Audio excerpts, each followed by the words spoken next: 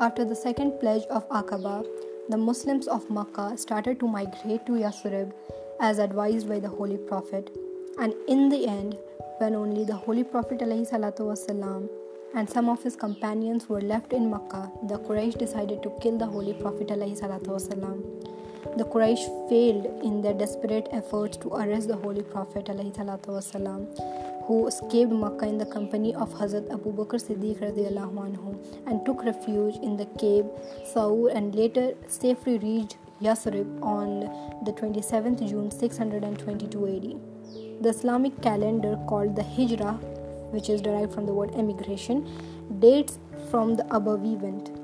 Also, Yathrib changed its name to Madinatun Nabi, the city of the Prophet, and later it was shortened to Medina.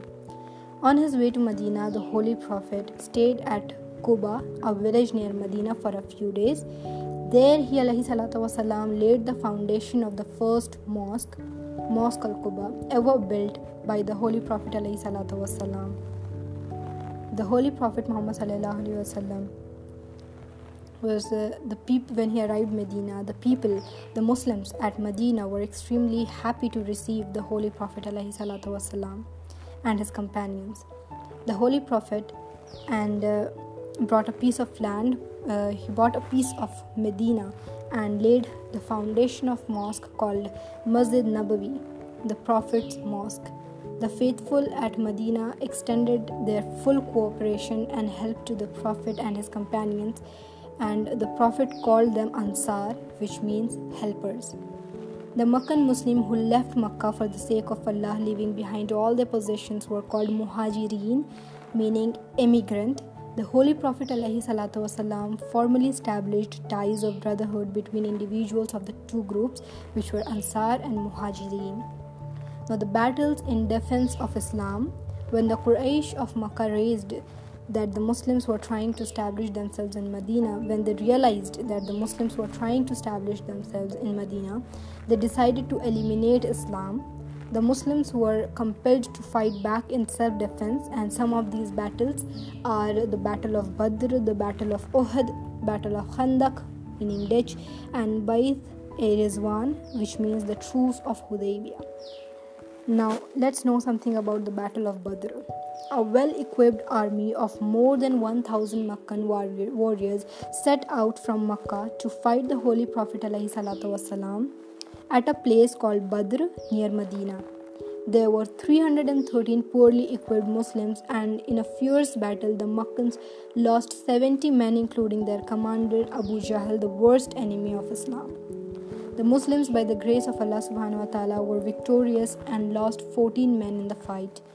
The Battle of Uhud, which took a year later after the Battle of Badr, the Meccans were again on the road to Medina to avenge the humiliation that they faced during the defeat of the battle, during the defeat at Badr. Now, this time they had a well-armed force of about 3,000 soldiers with Abu Sufyan as their leader. The Holy Prophet ﷺ marched out of Medina with nearly 1,000 men. Before reaching Uhud, Abdullah bin Ubay betrayed the Muslims and withdrew with his 300 men, leaving only 700 men with the Holy Prophet ﷺ. Now, at first, the Muslims fought so bravely with the Meccans and so bravely that the Meccans were on the run. Seeing this, a group of 50 Muslims who were appointed to guard a mountain pass located in the rear started leaving their position because they thought that they already won the war.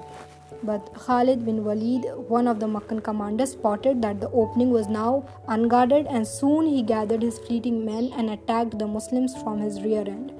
Now, the Muslims suffered heavy losses, and even the Holy Prophet ﷺ was hurt when a stone was thrown at him, which broke 2 of his teeth, and he ﷺ fell down unconscious among the heap of Muslims lying dead. But the Meccan army could not achieve its actual objective of defeating the Muslim, because soon the scattered Muslim gathered round the Holy Prophet Muhammad ﷺ. As a result, the Meccans left the battlefield frustrated, and they could not achieve their objective. Later, the Battle of Khandaq, which means the ditch, took place. The Meccans was again once again marched upon Medina under the leadership of Abu Sufyan, and there were 10,000 Meccans against 3,000 Muslims.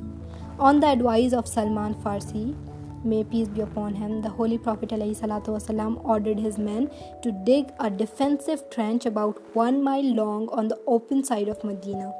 The Meccans were amazed to find their entry into the town blocked by their trench. They couldn't cross the trench.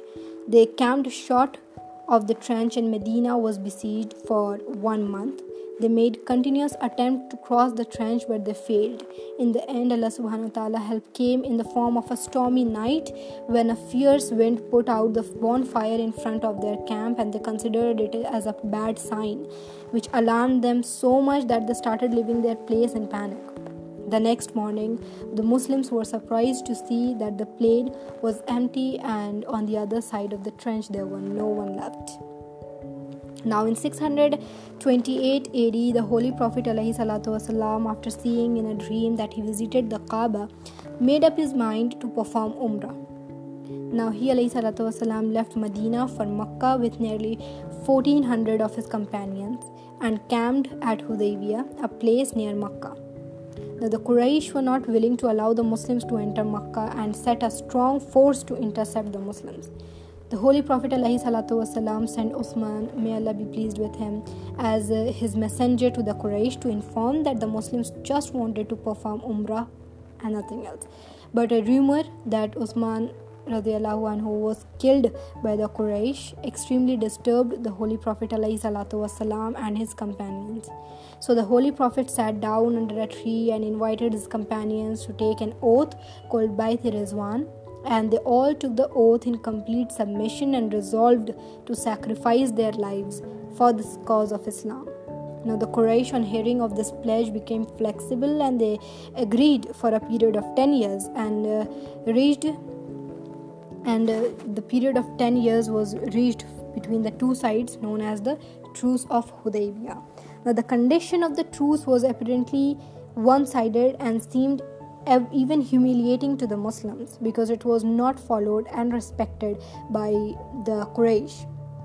But finally, because of their treachery, this paved a way for the final victory over Makkah.